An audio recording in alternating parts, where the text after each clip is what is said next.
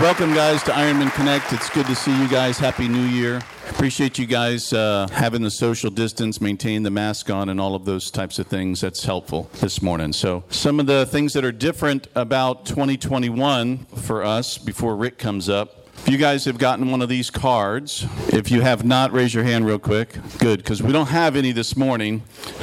No, we have some, but I'll bring them next week. Feel free to take a picture of this one. This gives you the entire outline for 2021. The book that we're covering the first half of this year is by Lee Strobel called A Case for Christ. You guys heard of that book before?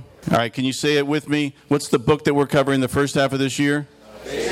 A Case for Christ. And it's by Lee Strobel. So I would encourage everybody to buy that book, either in audio or in physical form. What's the name of the book again?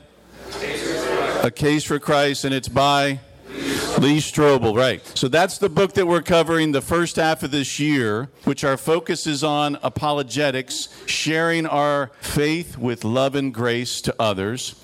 And the first topic that we're going to be covering starting January 29th, Dr. Charles Cooper is kicking us off, is Does God Exist?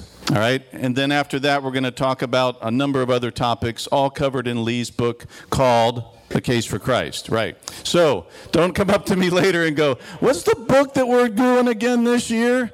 Because the book is called The Case for Christ, and it's by Lee Strobel. And I would encourage everybody to go online and purchase one of those books today. So with that, Rick Bonner, come on up, buddy. Come on up and introduce our speaker this morning. Good to see you, buddy. Good to see you, too. Okay, guys, I'm going to keep this real short just because the important part of this morning is to hear what Bob Troxel has to talk to us and then get around our tables and do the accountability questions and have great deep discussion on the topic of trust. We did trust as the last characteristic of those character carved in stone. That was the book that we did last year, and we're closing out the whole concept of trust and how important trust is as far as our character is concerned. Trust really is the foundation of any and every relationship that we have. So what Bob's going to do is he's going to start out by talking about the trust that we have in God. So without any further ado, I will bring up Bob to you at this point. I will have to say, just because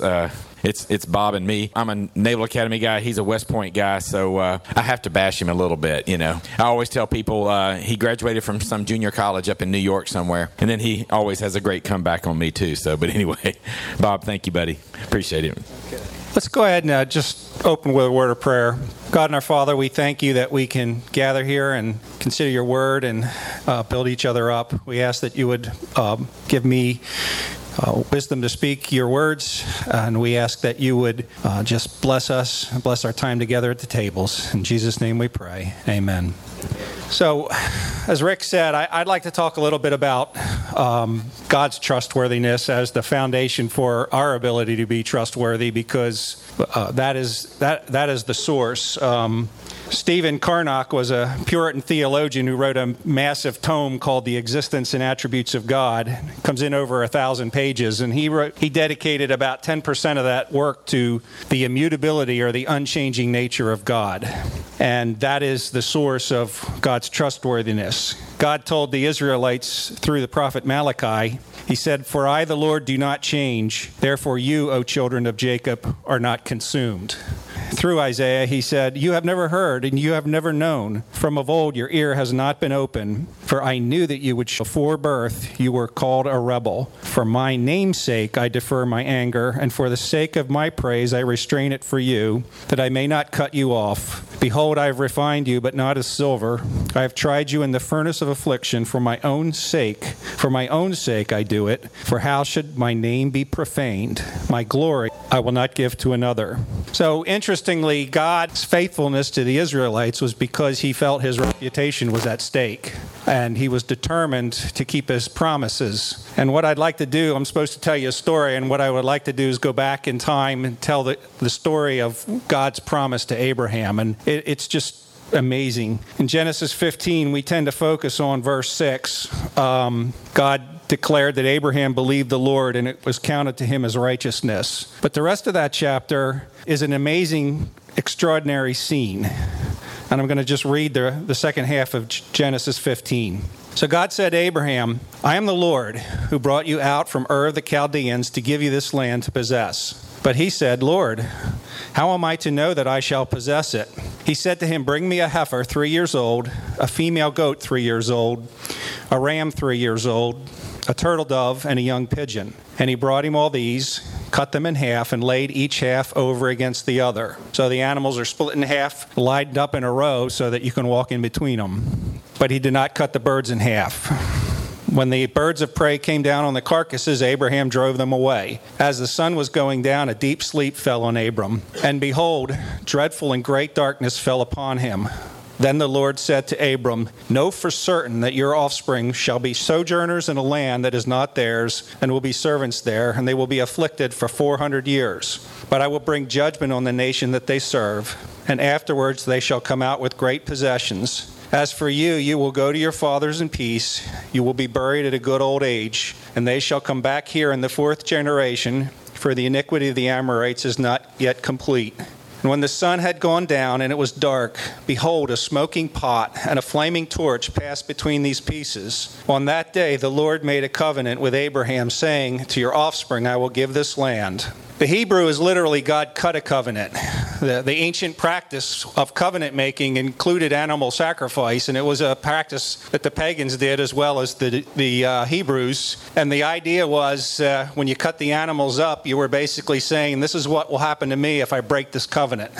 So here we see God walking between the animals and making the promise. He binds himself to the promise unilaterally. Nothing is required of Abraham. And I have this interpretation on really good authority.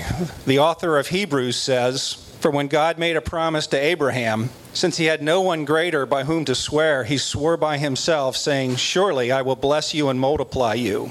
And thus Abraham, having patiently waited, obtained the promise. For people swear by something greater than themselves, and in all their disputes an oath is final for confirmation. So when God desired to show more convincingly to the heirs of the promise the unchangeable character of his purpose, he guaranteed it with an oath, so that by two unchangeable things, for which it is impossible for God to lie. So the two unchangeable things is that, first of all, God can't lie, so why should he make a promise or an oath? But nevertheless, he did make an oath.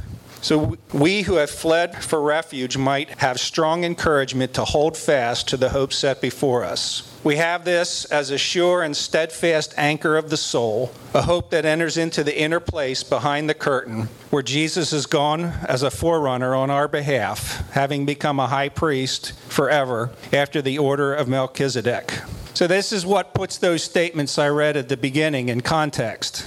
Despite the unfaithfulness of Abraham's offspring, God is determined to keep his promise. In an amazing act of grace, God bound himself with an oath to bring us salvation. And he sent his son to finish that work so that we have, as the author of Hebrews said, a sure and steadfast anchor of the soul. Our ability to trust is rooted in the character of an unchangeable God with an absolutely implacable, unchangeable purpose. And the work that he's promised to do in us. It's just incomprehensible that God would tie himself to us with an oath, but that's what he's done. It's this hope that makes us trustworthy, because as we hope and trust in God, he changes us to become more like him.